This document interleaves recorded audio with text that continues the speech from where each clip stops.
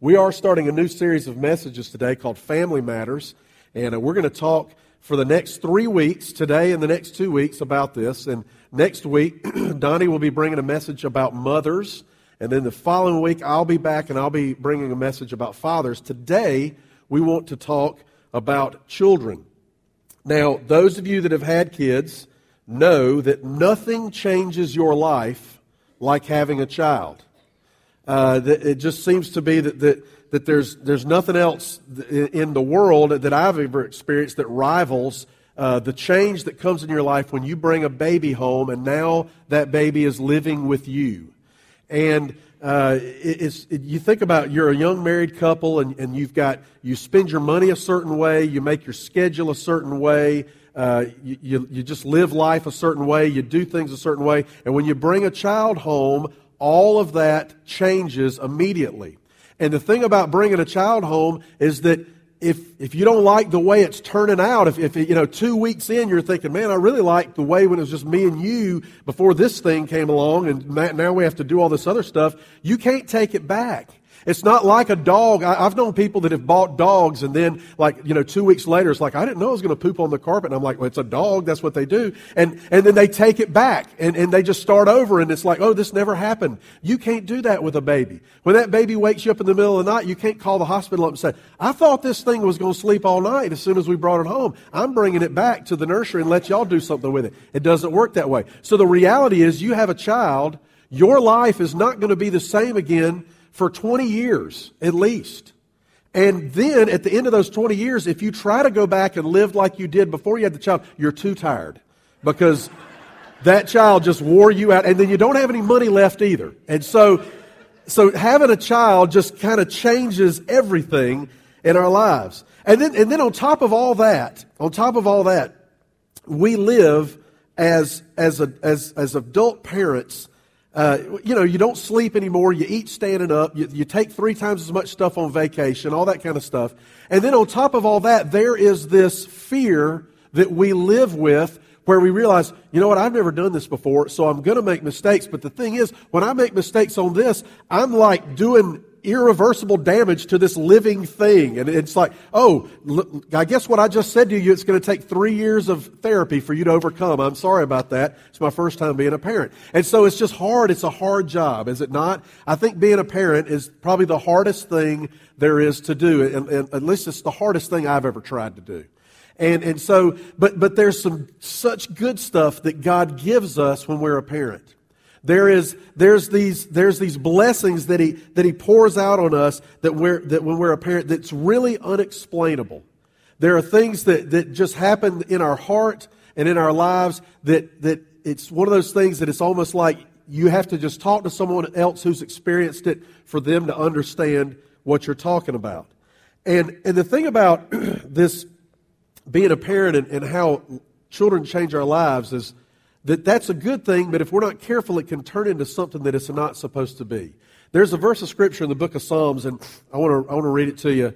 Psalm 127:3. Now, most of the Psalms, if maybe you're familiar with this, most of the Psalms were written by a man named David, King David, and most of them are like songs like what our band sang today. That's what they were used for worshiping God through music. And so it's kind of like when you read Psalms, you're kind of like reading through a hymnal or a songbook.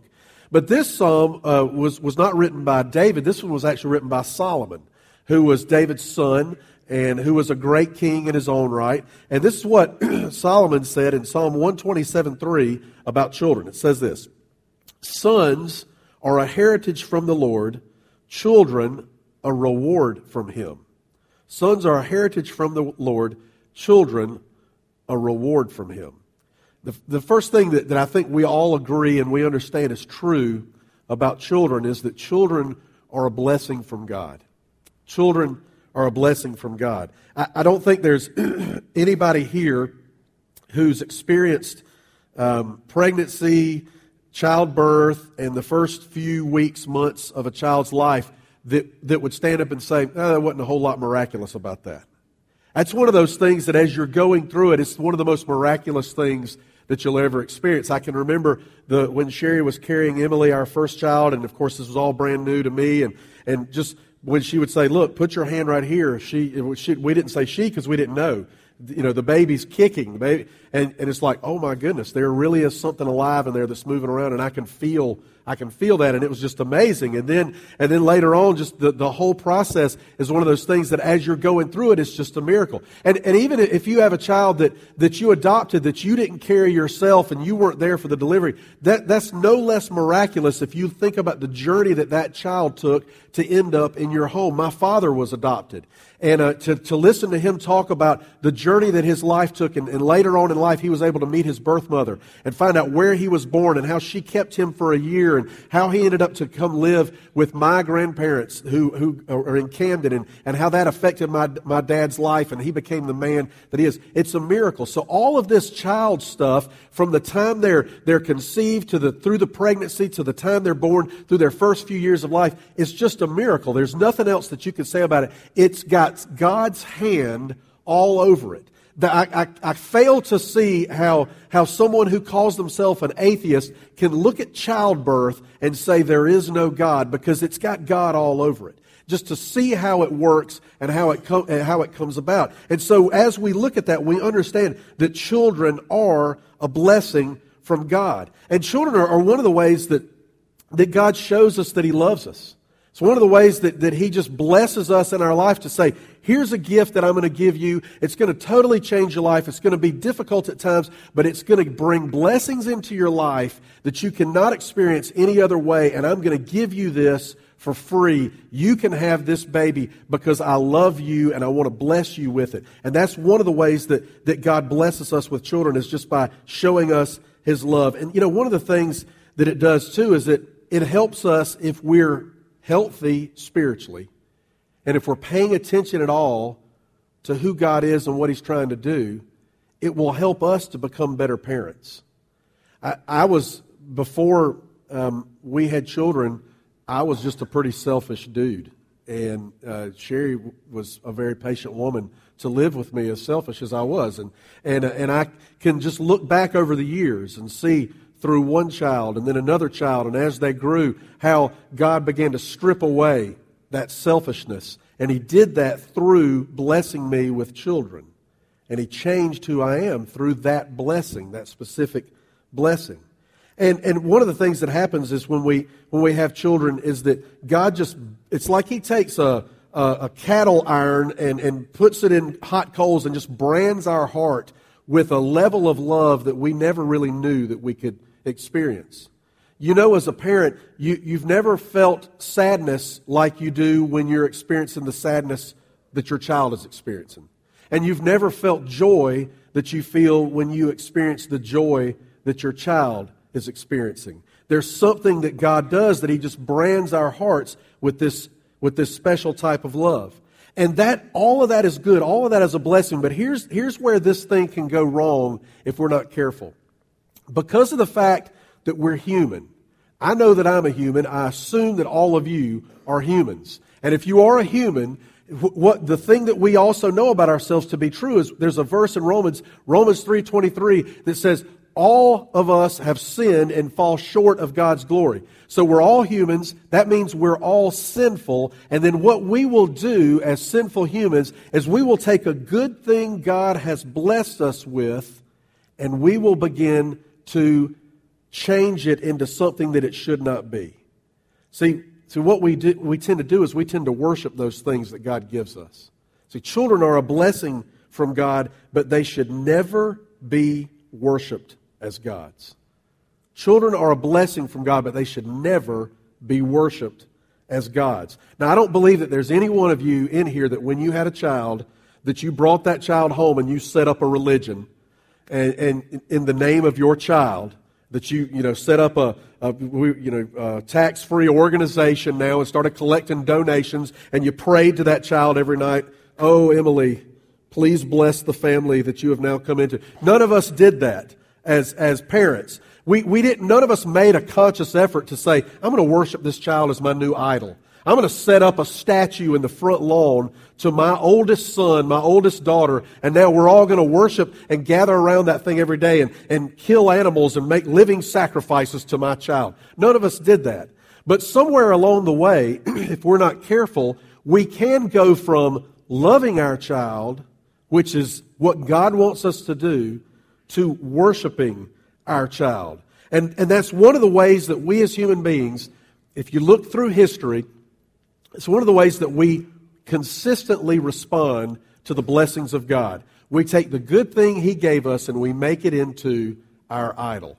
Look, if you think about in the Bible times, God gave in the Old Testament, He gave something to Moses and to the Israelites. He gave something called the law. It began with the Ten Commandments, and then there was a lot of other things on top of that were very specific, and it was all from God. It was a blessing from God, just like children are a blessing from God in our lives. He gave this to the people of Israel, and He gave that to them so that it would lead them and point them to Jesus. One day Jesus would come, and that law was bringing them to the point where they could recognize who Jesus was and worship Jesus as the Son of God. But somewhere along the line, there were groups of Israelites who, instead of understanding this is a blessing from God that we need to then worship God for, they began to then worship the blessing of God, and they made the law into an idol. And you had these groups of people in the New Testament called Pharisees and Sadducees and teachers of the law. And Jesus was always butting heads with these folks because they were no longer worshiping God who gave the law. They were worshiping the law as God. And we see this today, not just with our children. We see this, we talked about this last week. We talked about how sex has become a god to some people. A blessing, a gift that God gave in sex. Some people have taken that and they've begun to worship that, and they've made sex their idol. You see that with money. People do that all the time with money. Money is a good thing that God's given us to use for His purposes, to do good things to help other people. But what do people do? They take money, they begin to worship money, money becomes their idol, money controls their life, and we can do the exact same thing with our children. That strong love that you have for your child, if you're not careful, that strong love can change into worship. Where now, instead of leading that child, you're allowing that child to lead you. Because you're worshiping that child as your God, as your false God, as your idol. Even the words of Psalm 127:3, if you look at what those words mean, that should warn us about this. It says, sons are a heritage from the Lord, children are a reward from Him. That word heritage there, that's a Hebrew word that in other places of the Bible is translated as property. And then the word reward in other places of the Old Testament is translated as wages. In other words, what you earn. Now, those are two things that we tend to worship sometimes, aren't they? We tend to worship our property, like our brand new vehicles, our brand new boats, our brand new houses. That's something that becomes an idol in our life. And our wages, you know, if you're like me, we all have to be careful that we don't worship those wages. We worship that paycheck when it comes in, and that we live our life around that instead of what God wants us to be. And so when Solomon says there, sons are a heritage, children are a reward, that's a blessing from God, but there's also a warning in that to say, don't allow that blessing to then become your God. I think another reason that we tend to worship our children is that we see ourselves in our children. And there's no God that we like to worship more than ourselves. That's the false God that most of us like to worship most of all. We make decisions based on what's best for us. We live our lives based on what we want at the moment. And when we do that, we're worshiping ourselves as a false God. And then when we begin to see ourselves in those children, those sweet little children, and we begin to see that they're a lot like us, that they look like us, they talk like us, they say some of the same things, that's another way that we, if we're not careful, we can begin to worship our children. You know, it's kind of a hard line to draw because, let's face it, when you have children, you have to rearrange your life. You have to rearrange everything about your life. You have a special room now that's just theirs. It used to be something else, and now it's painted up, and it's got stuff in there that you never thought you'd own, and that's their room. You got a special seat now in the car that you got to put in and take out and move from car to car. Or sometimes you have to get a whole new car. If you had like a sweet Camaro or something like that, you can't drive that anymore. You can't put a car seat in that. So now you go to a minivan and you're embarrassed when you go to Lowe's and all that kind of stuff. And so your whole life just gets rearranged for this child. And that's okay. You're supposed to rearrange your life for your child. You'd be a jerk if you said, well, we brought this baby home, but we're not going to give them a room because I still need to study. They're just going to sleep on the fold-out couch. We'd turn you into DSS for that. And so you rearrange your life. That's what's supposed to happen. But here's the thing. You have to rearrange your life to accommodate your children, but your life shouldn't revolve around your children. You're gonna rearrange your life. That's natural. But you should never go from, okay, we've rearranged our life to accommodate these children, now to it's all about them. And we make the decisions based on what they want. We make decisions for this family based on who they are and not based on what's best for everybody and what God wants us to do. There's so many problems that arise if we worship our children as false gods. But there's two I want to point out to you specifically today. The first one is this. If we idolize our children, we won't discipline them. If we idolize our children, we won't discipline them. There's tons of verses in Proverbs, the book right after the book of Psalms in the Old Testament. Most of it was written by Solomon, the same guy who wrote the psalm that we're dealing with today. And there's tons of verses in Proverbs that talk about disciplining your children. The most famous one that you probably know, even if you've never been to church, is spare the rod, spoil the child, right? And we're not even going to talk about that verse. It's a good verse. All the verses are good. But the reason we're not going to talk about it is because there's some of you in here that you grew up in a household where you had a parent that used that verse as an excuse to abuse you. And so you hear that and you automatically, you bow up at that because it's like, man, Daddy would say that, and next thing I know I was getting smacked across the face with a belt, right? And so we're not going to talk about that verse, but there's tons of good verses about discipline, and here's one that I think is that we can see in a more positive light, and it says this: discipline your son, for in that there is hope. And see, it's a positive thing. Do not be a willing party to his death. Discipline your son, for in that there is hope. Do not be a willing party to his death. See, when you discipline your child, you're doing that for that child's good, and you're also doing that for the good of society. That discipline is a positive thing. But if you're worshiping that child as your God, you don't discipline them, because we don't tell our gods what to do. Our gods tell us what to do, right? We live based on what they want. We don't want to do anything to anger them or to upset them. And so when you get to a point in your life where you're afraid to discipline your child because you're afraid of what they might think of you, you're afraid that you might make them angry, you have gone from parenting to worshiping.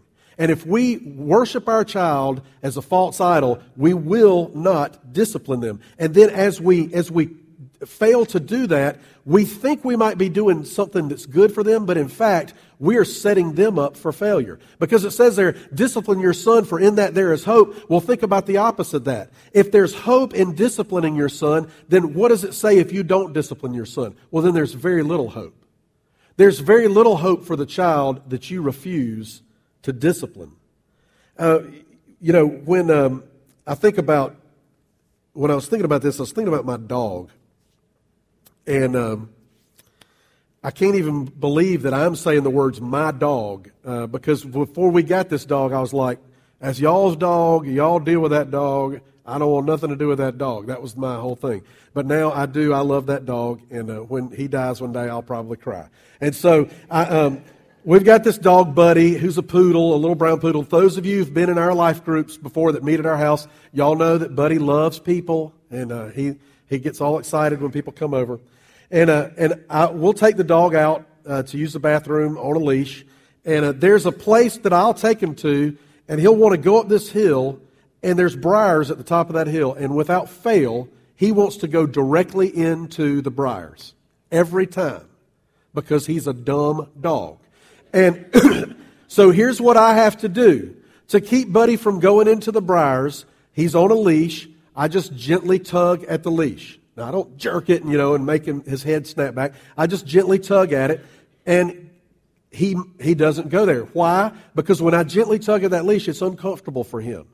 And I'm helping change his direction. He's going one direction, and I gently tug at that, and I change his direction. Sometimes, I don't know what your dog does when he goes to the bathroom, but he has to walk around in circles for about 45 minutes. And so sometimes he'll go back to that spot. And so what do I do again? I gently tug at that leash. Why? Because I don't want him to go in the briars. There has been a time where I wasn't paying attention, and he got stuck in the briars. So what did I have to do? I had to go up there and pull him off. There was hair hanging in the briars when it was done, and it was painful for him. So what I was trying to do is give him a little bit of discomfort to save him from a lot of discomfort.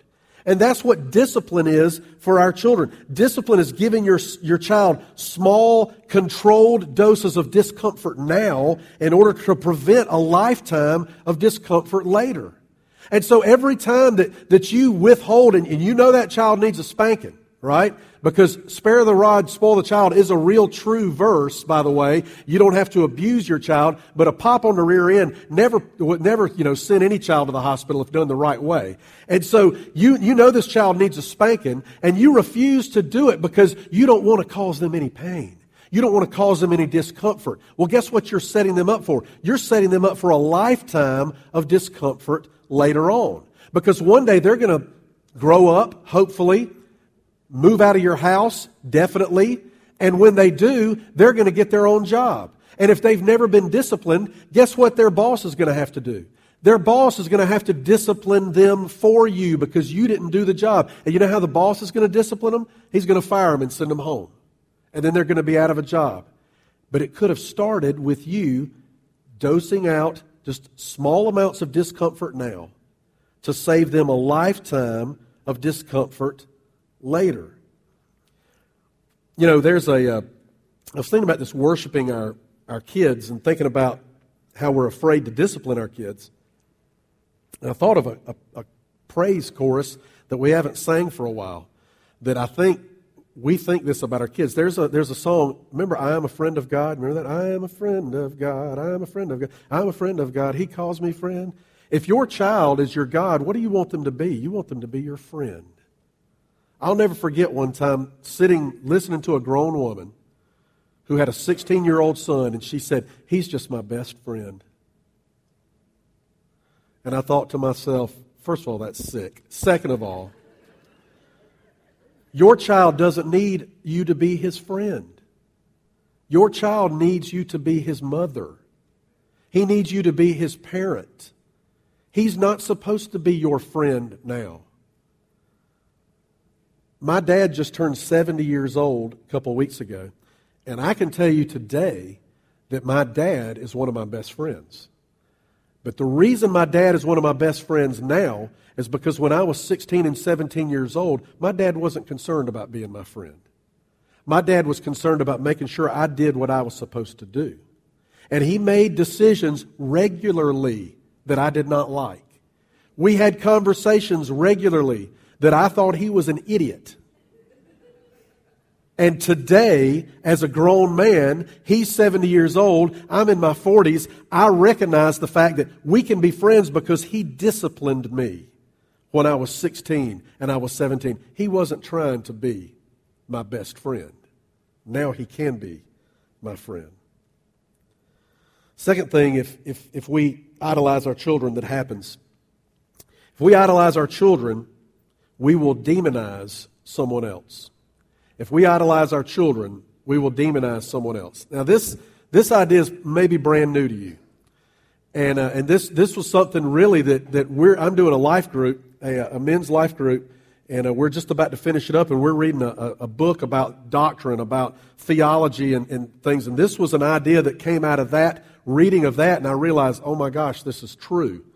That anything in our life that we worship as a false god, no matter what it is, whether it's our children or anything else, anything that tries to oppose that, we demonize. We say that thing is evil. For example, before we start talking about kids, political parties. If you idolize your political party, whether it's Republican or Democrat, then it's natural that the next thing you're going to do is you're going to demonize the other political party. Because they're trying to stop what your false god is doing. And so anything that stands in the way of your false god, you will declare that thing to be an enemy. I see it in people's life when it comes to if their false god is success or making money. Anybody that they see standing in the way of that, somebody that says to them, hey, maybe you ought to take a little more time off and spend it with your family. Well, they're just an idiot. They're trying to stand in the way of me providing for my family. They don't know what they're talking about. And so what do? My false god is money. So anyone that tries to stand in the way of me making as much of that as I can, then they're evil. I have to demonize them. I have to make them into an enemy. And this happens all the time in the lives of our children. And those of you that are teachers, you know this, because most of the time you're the one that is demonized by some parents. Now, I've heard it. I did youth ministry for a long time before we started this church, and I could just quote you chapter and verse from parents who came into my office, who talked to me, and they would say things like, can you believe that my child got written up for tardies? That teacher is just too strict. He's going to be a little bit late. That's because that parent had made their child into a false idol. And so what do you have to do when you make your child into a false idol? Where you demonize anybody that gets in the way of that. Or the person that would say to me, to their child who got suspended from school, well, that principal's always had it out for him since the day he started at that school. That principal never liked him. He was just looking for an opportunity to suspend him. Or coaches, good night. Coaches get it worse than anybody. I can't believe that he's starting somebody else over my child. Everybody knows my child's better. No, the coach is not starting your child because he can't shoot the three and he doesn't play defense. Everybody knows that. But what we do is when we worship our child and we make the child into a false god, we make the child into our idol, then what we have to do is we have to demonize everybody that stands in the way of that. And listen, I'm about to get all up in your business, so get ready. There's a big one out there, and it has to do with which high school your child goes to. If your child goes to a certain high school, you go to the football game and you sit in the stands, you talk about, oh, all those kids over there, they're a bunch of this and they're a bunch of that, and I can't believe them. I'm so glad my kid doesn't go to that school. And you know what you're doing? You're demonizing something else because you're worshiping your child and you're worshiping what your child does down on that field. Because think about it. These are kids that would go to your school if they just lived 10 minutes in another direction. But now you're demonizing them. Why? Because you've made your child into a false god. And then the most dangerous place that this happens, which I've seen happen over the years, is it can happen between two parents, where one parent demonizes the other parent because that parent worships the child and the other parent wants to discipline the child. And so it becomes, you can't talk to him like that. You can't talk to her like that. How dare you do this to them? How dare you do this? And they're not working together. Instead, one has demonized the other because one has a worship problem. One is worshiping that child and not parenting that child.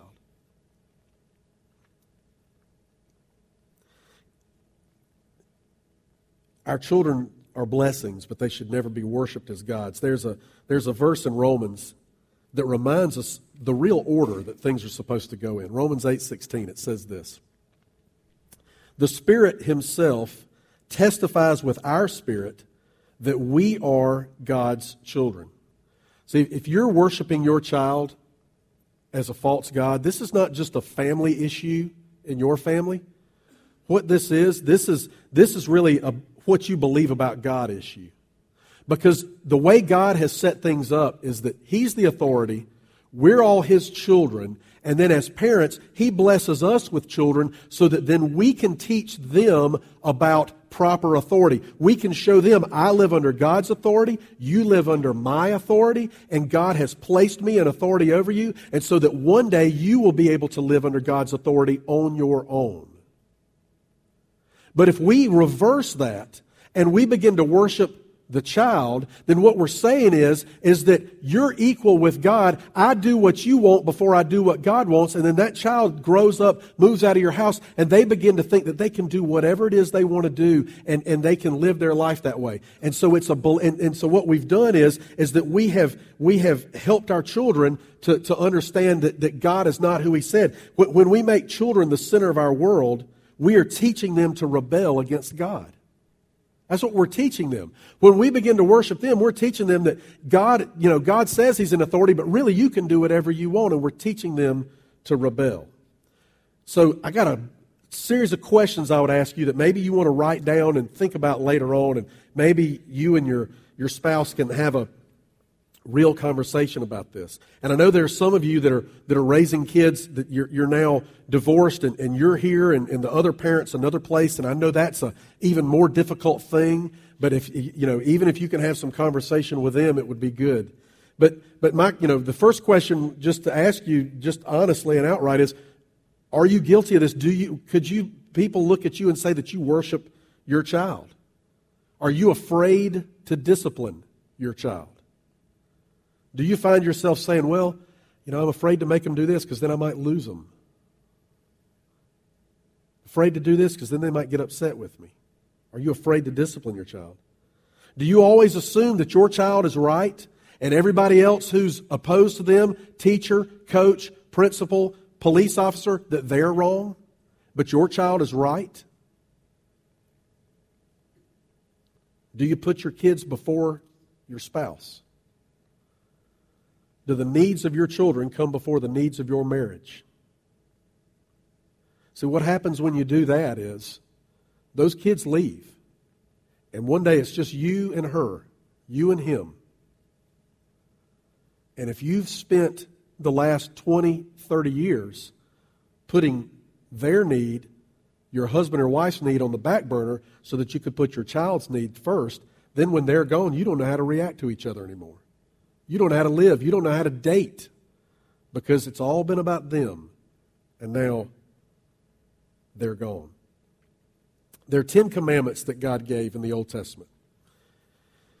He could have given as many as he wanted. He could have given 1,000 commandments, and Moses would have just had to make a lot more trips up and down the mountain with the stone tablets. But he gave 10. And out of all 10, did you realize there's only one of those commandments that has a promise tagged onto the end of it? Now, there's tons of promises in Scripture, and they all apply to us. But when God was given the 10 commandments, He said, I just want you to remember, if you can't remember anything else, just remember these 10 things about how you should live. And out of all those 10, He just chose to put a promise on the end of one of them.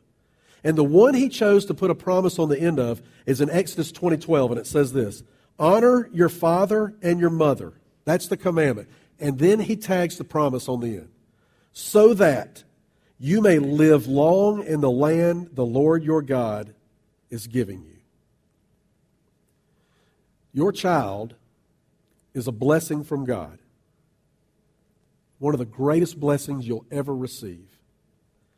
And if you will keep the proper line of authority that God set up, God first, then you teach that child how to obey God. That's what God has set up. If you will keep that in line, then what you are doing is you are setting up your child to obey this commandment.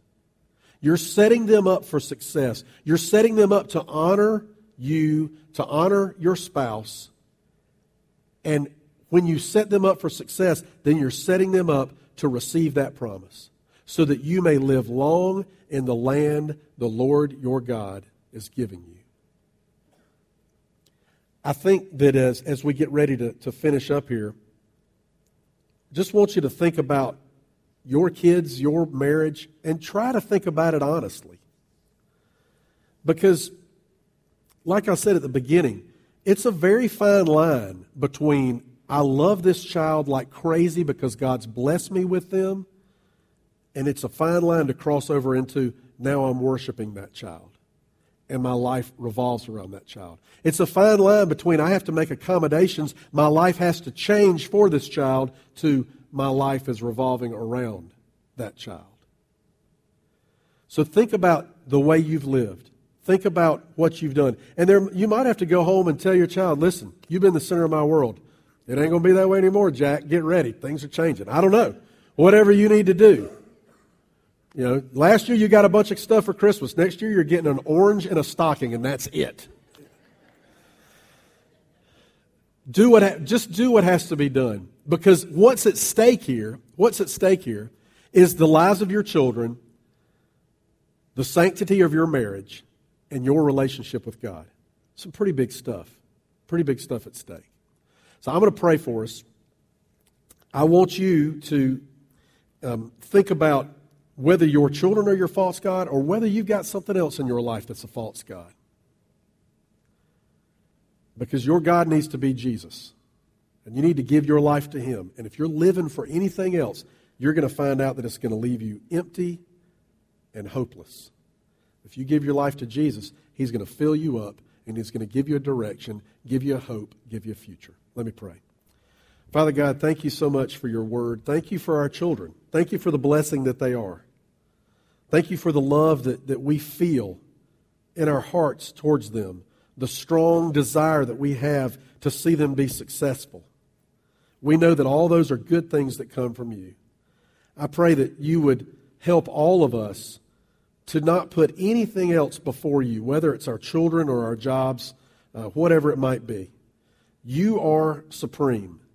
You are the leader. And we want to follow you today and tomorrow and the day after that and the day after that.